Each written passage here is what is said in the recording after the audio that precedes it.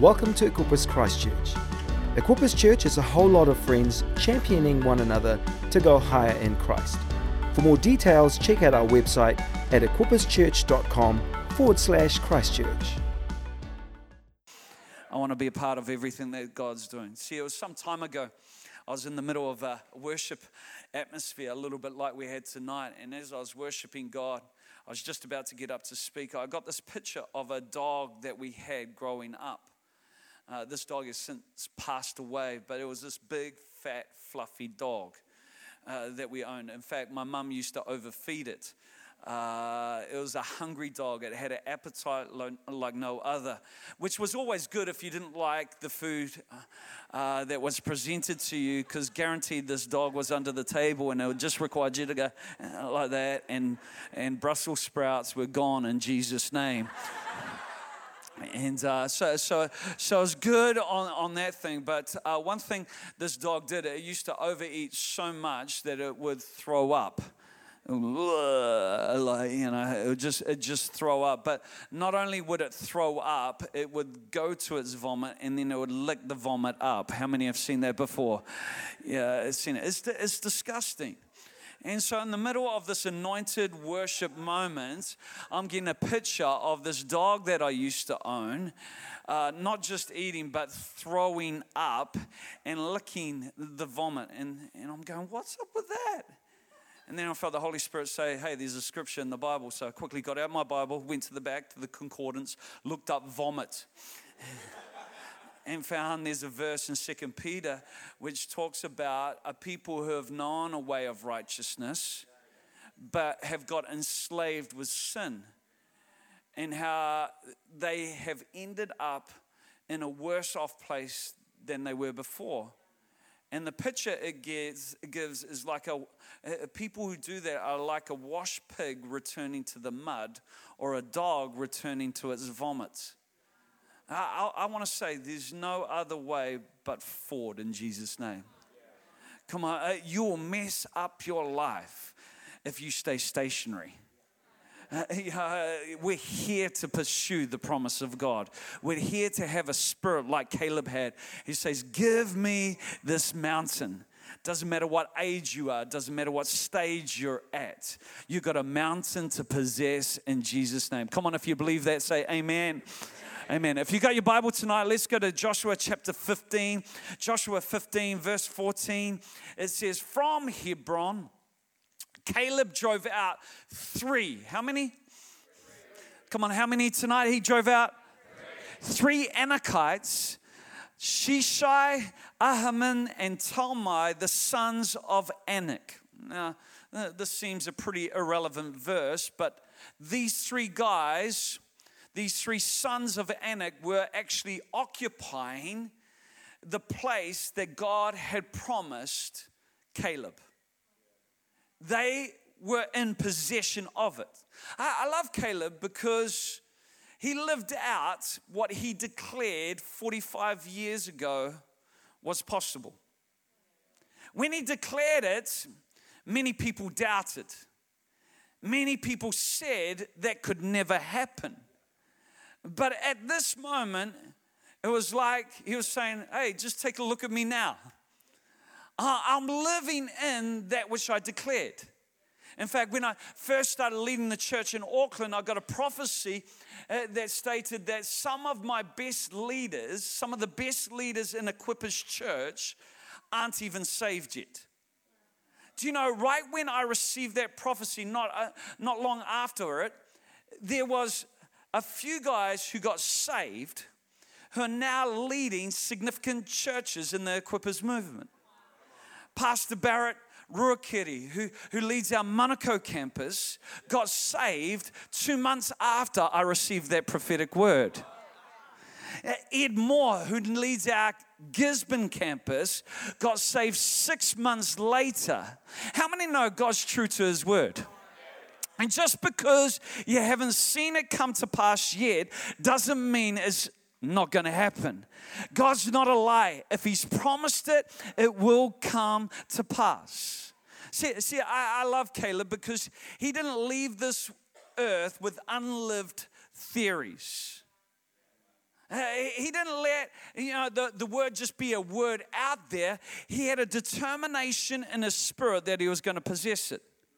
See, both all of us here, you and I, have our life, and then we have our unlived life. We have our life up to this period and point in time, but then we have what's ahead of us. I want to declare tonight that what's ahead of you is greater than what's behind you. Come on, the Bible promises that the latter shall be greater than the former. A modern way of saying that is the best is yet to come. Come on, turn to your neighbor and say, the best is yet to come. The best. See, I'm sure at the age of 85, he was thinking, maybe I've passed it. And maybe it'll never happen. Maybe I missed my moment. There must have been questions going through his mind.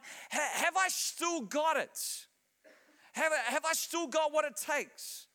Or maybe it just wasn't meant to be. How many know you don't need to be 85 to have those questions go through your mind? In fact, many of us have got those questions in our mind right now. Because those questions go through your head just when you've been let down, when something hasn't worked out, when people criticize you, or maybe when you feel a lack of support. Talk about not having support. Caleb was just two. He was one of two out of millions who believed God could do something great.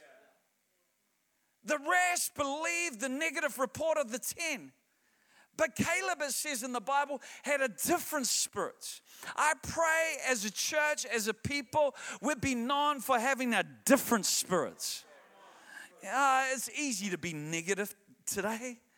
It's not difficult to point out where there's problems. Man, we've got problems all over the show. In fact, as a church, how many know we've got issues? We all got issues because we're all a work in progress. And it doesn't take a rocket scientist to point out that we've got issues, but it takes somebody who's anointed and called of God to bring the solution to those problems. So many people sit on the sidelines of church and they can criticize what's not happening rather than recognizing that God's called you and I to be the answer. See, the issue with the Israelites and those who didn't possess their problem was how they saw themselves. They saw themselves as insignificant. They saw themselves as inferior. In fact, they saw themselves as grasshoppers. It was almost like looking at a picture of a grasshopper and going, oh, that's me. You're nothing like a grasshopper.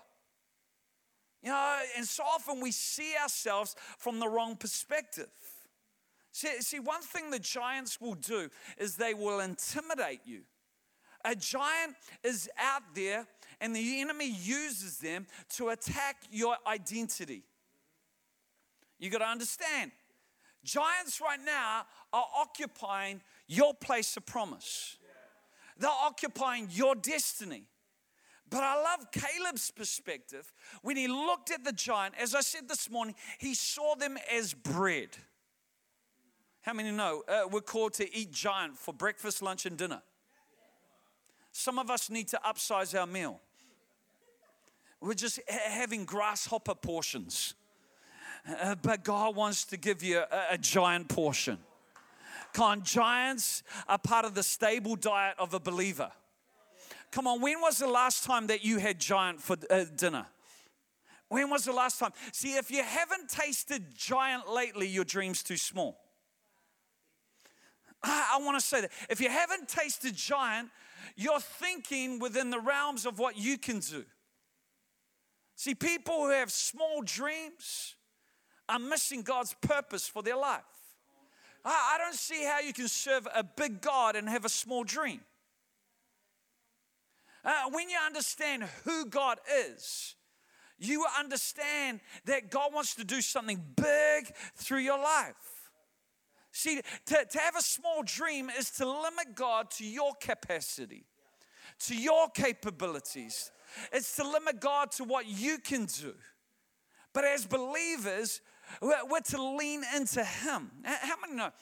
When my daughters go shopping, they don't go shopping through the eyes of their own resources.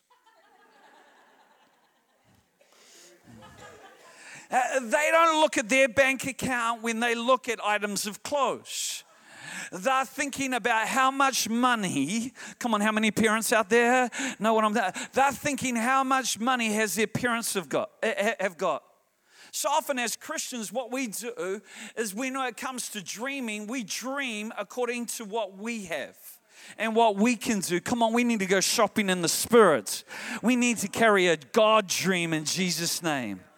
Come on, God's got something big for you. And I love what Paul said in Philippians 4, verse 19. He says, and my God shall meet all your needs according to. Here's a standard He's going to meet your needs with. He meets our needs according to. He's setting the standard according to His riches and glory. How many know there's no shortage in heaven? God right now is not rationing supplies. Hey, Michael, Gabriel, we haven't got enough. They're asking too much. They're believing for too bigger things. It's like, oh man, what are we going to do? We're running out. There's no shortage. There's no lack. And in God, we should never fear not having enough. If God's purposed it, if He's promised it, it will become our reality. And we've got to understand that the giants aren't outside of us. The issue we're facing right now is not the circumstances we're facing in our daily life. Our problems aren't outside of us. As New Testament believers, our giants are in our heads and in our hearts. And just like Caleb, we need to drive them out.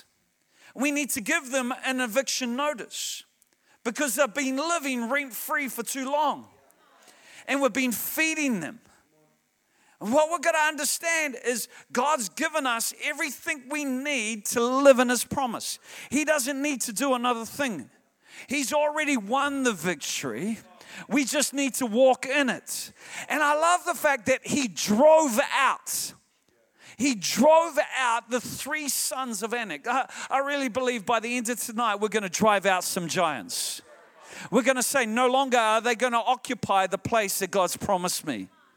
I just quickly want to give you 3 things, 3 thoughts that we need to drive out of our head, and out of our heads and out of our hearts. See, giants will always attack. Number 1, your identity, who you are. Question I want to ask you tonight, as I did this morning, is, are you still amazed by grace? Are you still amazed by grace? Are you moving forward because of God's grace? See, God's grace isn't just something that redeems your past. See, many people today, they understand what they're being saved from. I've been saved from my past. I've been saved from my mistakes. I've been saved from this. But still, very few Christians understand what they're being saved to. You're being saved to a full life. You're being saved to a life that's blessed. You're saved to. See, God's grace is God's empowering presence.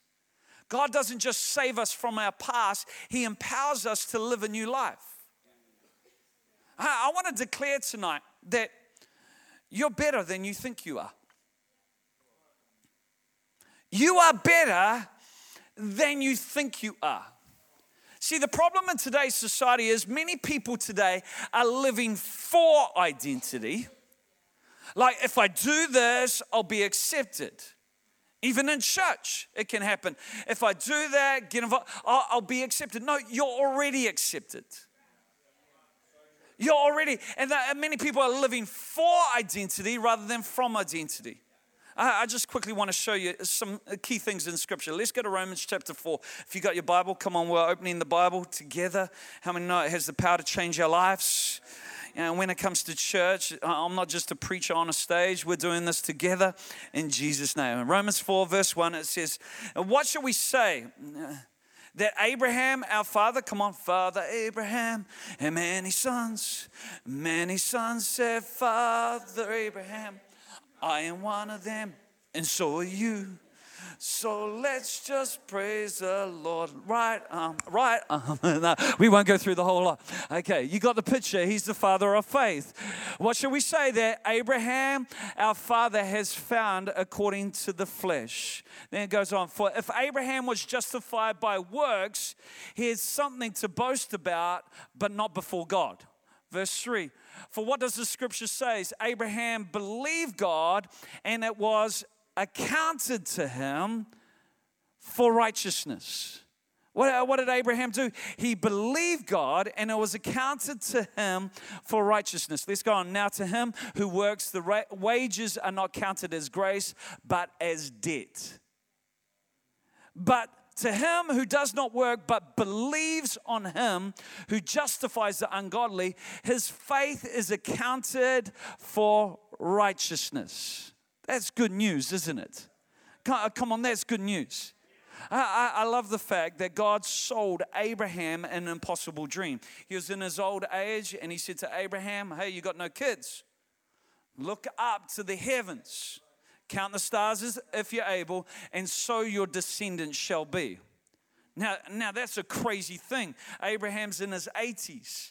When God tells him that, that's like you and I going into a retirement village, finding an old couple in their 80s and say, hey, guess what? I've got a prophetic word for you. God's told me you're going to have children, and a whole lot of them. How many know that's out there? If you said that to that old couple, you'll probably get a slap around the face today. But Abraham didn't respond that way. He responded to that impossible dream by believing in God. And the Bible says he believed in God, and because he believed in God, it was accounted to him for righteousness. Now, a lot of people don't understand this. How do I know? Because if they did, they would want Jesus.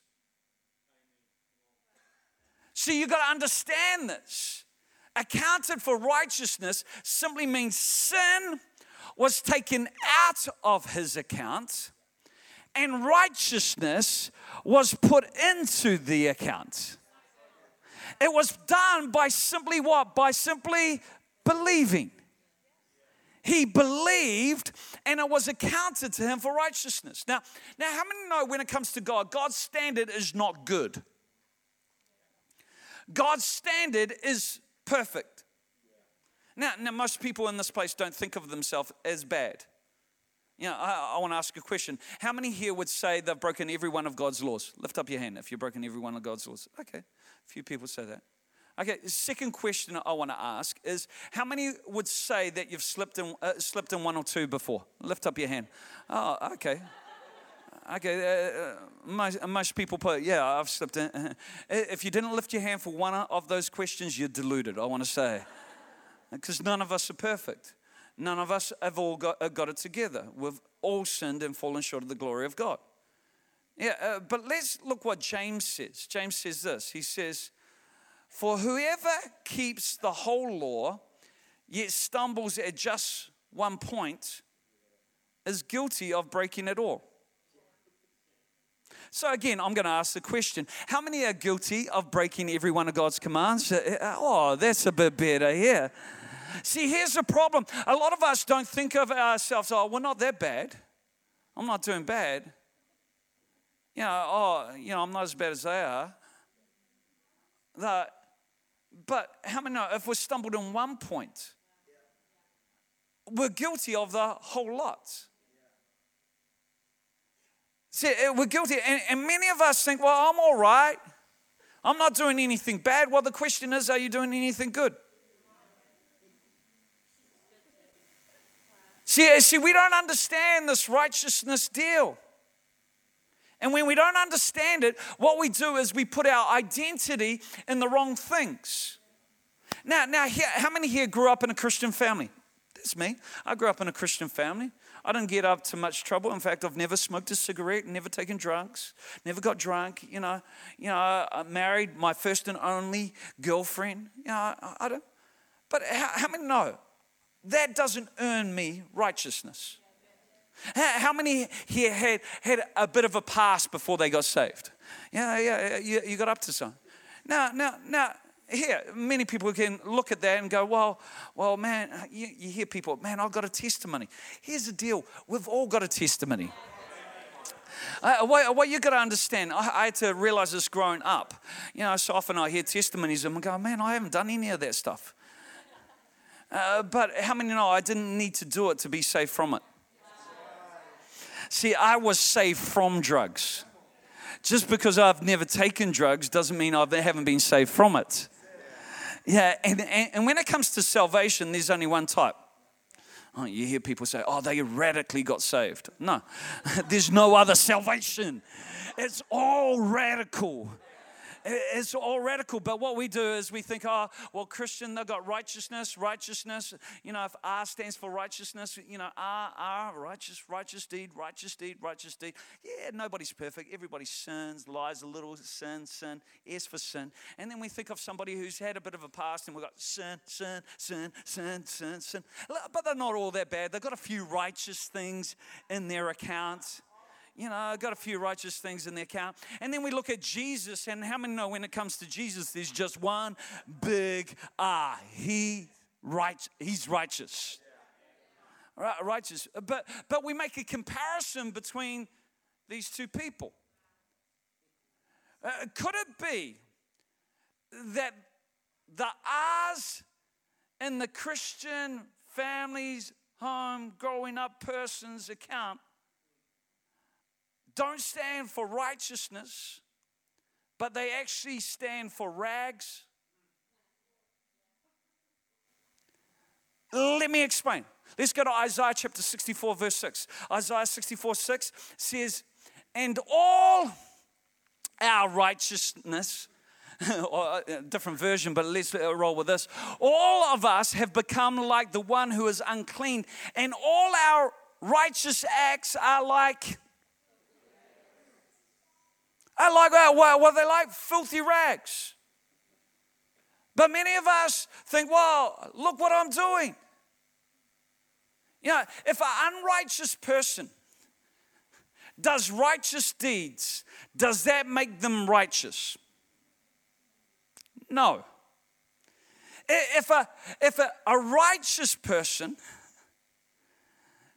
does unrighteous deeds, does that make them bad? Come on, I'm challenging you right now. See, what you got to understand in all this is God took the righteousness out of his own son's account. And he placed the sin of the world in his son's account. That's why he was crucified. Good people have sin in their account. Bad people have sin in their account. Abraham sinned, you sin, I sin. Don't look at me like you don't. But here's what happened. You got to get this, because this will keep you amazed with grace. In 2 Corinthians 5 verse 21, he says, he made him who knew no sin to be sin for us. So he made him sin that we might become the righteousness of God in him. See, it was the blood of Jesus that erased our sin completely. Not just our sin, but the sin of the world. Now this might sound shocking, but you got to understand this. People don't go to hell for their sin.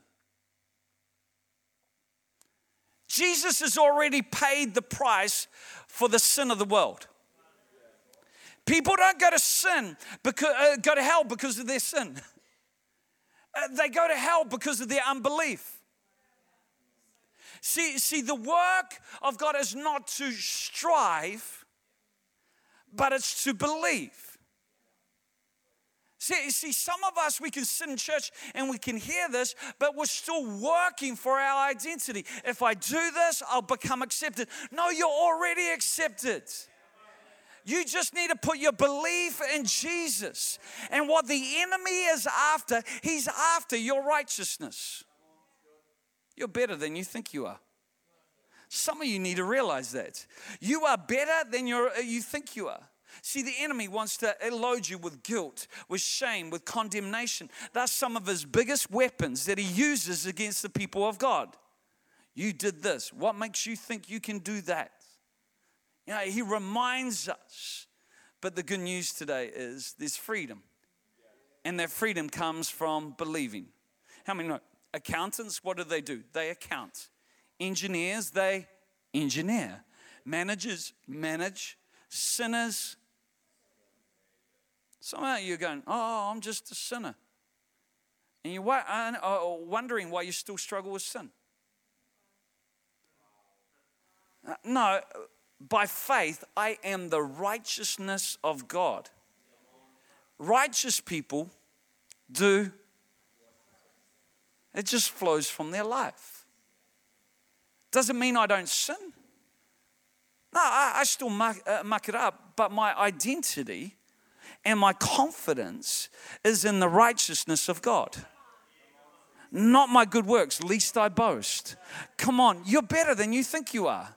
Come on, and that should be very freeing to you right now, because some of us have believed things that are not true. You can't earn it. You're better than you think you are. Turn to your neighbor and say, I'm better than I think I am. You're amazing. I want to show you. You're amazing. Number two, second thing, is second giant that we need to work on is what we can do. When it comes to our gifts and our call. How many know? When your identity is not in the righteousness of God, you'll try and get your security from other sources. You try and get your security through what you do, your accomplishments, your achievements. And the enemy will try and get you to place your identity in your talents or lack of talent.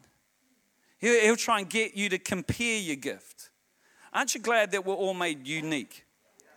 I thank God we're not all clones. You're not all me. Thank you, Jesus. And we're not all like you. We're unique. We've been given different gifts and talents, but we're all a reflection of God. Some of you look at your gifts and you think they're insignificant, but you've got to understand what's a gift. It's a gift. It's something that's given to you. It's like at Christmas time. It's like you unwrap a present. A little kid unwraps a present and go, I don't like it. How many know amongst siblings, they're always comparing their presents? You got this, look what I got. No, just be thankful for what God's given you. Stop looking over the fence. You got a responsibility to take that gift and use it to reflect God. Isn't it interesting today that many music artists started off in church, discovered their gift, their talent in church, and they're no longer using their talent and gift to glorify God, but they're using their gift and their talent for selfish means. You know, I want to say, you know, you're gifted. You may not be able to sing, but you've got a gift. Some people in this place are amazing at hospitality. I love to get to know people like that because they cook good meals. You know, some here are gifted in administration. Some people are gifted in management. Some people are gifted in leadership. Some people are gifted in the arts. They have incredible gifts on their life. In fact, everyone in this place has got a gift that's from heaven. Now, when heaven gives you a gift, it's not like you got it from the warehouse. Come on, heaven gave it to you. It doesn't, it's not going to stop working. The problem with a lot of people is they don't understand this. They don't understand they're gifted by God to make a difference. But for your gift to have an effect on the world around it, you need to marry your gift with your call. You need to marry your gift with your call. You know, a gift will open doors. Proverbs tells us that. It gives us access, a gift. That was your favorite, and some of you take for granted that you just can do some stuff, and you think everybody can do it. No, they can't. It's a gift on your life. It's something. It's like, how do you know if it's a gift? It opens doors. You find favor. You don't need to put out a whole lot of business cards. There's grace and there's favor attached to your gift. How many know rhythm's a gift? Do I need to demonstrate by showing you I've got no rhythm? But what you got to understand is that so often we think, oh, well, if I had that gift. We go, here I am, God, send him, send her. The more gifted. But here's the thing, a gift will open doors for you, but a call will open doors for others. And that's why so many people miss out on God's purpose, is because they take their gift and they use it for themselves and they haven't married it with their call. A gift will open doors for you, but a call will open doors for others. Come on, as the kingdom of God, if we're in the kingdom, it's all about others. Success in life is spelled OTHERS. God's blessed us. Why has He blessed us? He's blessed us to be, I want to say, you're better than you think you are. Number two, you're more talented than you think you are.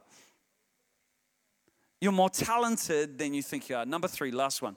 Number three is the enemy loves to attack what's possible. What we can do. Let's go. John chapter 14. This is Jesus. Jesus. How many? No, nothing's impossible to those who... where does our righteousness come from? It comes from our belief, from our faith. And nothing is impossible to those who... So the fight you're in right now is your fight to... Come on, you got to fight for your right to... Nah. Run DMC there. It's like, you got to fight for your right. You know, the fight that we're in is the fight to believe. If we just believe. Now look, John chapter 14, verse 12, it says, most surely I say to you, he who believes in me, the works that I do, he will do also. How many know Jesus did some pretty cool stuff? Yeah, deaf hearing, blind seeing, dead coming to life. That's pretty cool. He said, if you believe in me, you'll do those works also. You'll do that. But he didn't just stop there. He says, greater works than these he will do because I go to the Father. I don't know about you, but that blows my mind. That's out there. This is Jesus himself saying, you won't just do what I do and what I've done. You'll do greater. Greater. Now, my girls are getting taller. In fact, my oldest one's 16 and she's almost as tall as I am. And she's all the time coming up and measuring herself against me. It's like, almost there. Yeah, and you know, if she grows taller than me, I'm cool with that. I'm cool with it. But, you know, how many know when it comes to a parent, you want your kids to go further? That's natural. You want them to stand on your shoulders. A good parent wants their ceiling to be the next generation's floor. You know, I love the fact that I have got a generational legacy. My father, a pastor. And I love the fact that I should, you know, that I should be able to do more than he's done. That's not a slap in the face to him.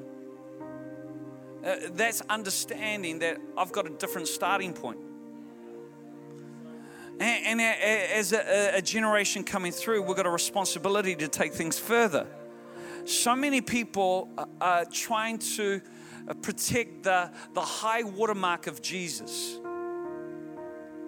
They're trying, but Jesus, like any good parent, they want their parents to do greater. They want their children to do greater. I love that the New Testament church demonstrated this. You know, we know the story with the woman with the issue of blood for 12 years, no answers. But she just said, if I could touch the hem of his garment, I'll be healed. Now in the New Testament, in the book of Acts, we find that just handkerchiefs were sent from Paul, and they were sent to remote places. He didn't even need to be there. and people were healed. How many know that's another level? One was touching the garment, another one was taking a garment and sending it somewhere else. You know, in fact, in the book of Acts, Acts chapter 19, verse 11, it says, now God worked unusual miracles by the hands of Paul. And he says, so that even handkerchiefs and aprons were brought from his body to the sick, and the diseases left them, and the evil spirits went out of them. He worked what? Unusual miracles. Now, if he worked unusual miracles, that implies that there were usual miracles. Doesn't it? It's just miracles happening all the time. That means, you know, hey, usual miracle, blind see, yeah, that happens every week. People getting saved. You know, sick, and it's leaving people. That's just normal. That's what happens every time we gather together. But then God says, hey, there's the usual, but then there's the unusual. Yeah, see, I really believe God wants to work some unusual miracles. The book of Acts gives us a pattern, sets a standard on what you and I can access. But so often we're just limited. Oh man, we can't even attain to what Jesus did. No, Jesus said you shall do that and you shall do more. Come on, you're called to do more. Come on, I want to declare to you today that you're better than you think you are. You're more talented than you think you are. And you can do more than you think you can do. Come on, you can do more than you think you can do. With God, all things are possible to those who believe. You're going to understand. So many people, I just need to work on my character. And your character's important. Because your gift can take you where your character can't sustain you. But here's the deal. Character without grace is works. Character without grace, without His empowering presence, is works. The other thing you got to understand is gifting without calling is performance. Yeah, you can perform. We've got many performers today. They're gifted, but they haven't married it to the call, to others. See, you can impress a whole lot of people today, but just because you impress them doesn't mean you have an impact on their life. See, I could preach a message tonight and you could go, well, oh man, he preached a great message. That's not my desire. My desire tonight is that God would shift something on the inside of you. That you go out of this place knowing that God did a work in you. God enlarged your heart. God did something. See, your belief in a person won't change your life, but your belief in Jesus will. And I wonder whether there would be a church who would keep our focus on Jesus. You know, looking to Jesus, who's the author and the finisher of our faith. Come on, Jesus, every time we gather together, Jesus wants to break out. He wants to do something amazing in our lives. See, what can we do with Jesus? We can do all things through Him who strengthens us. Thanks for listening to this podcast. Check out our website at equipperschurch.com/Christchurch.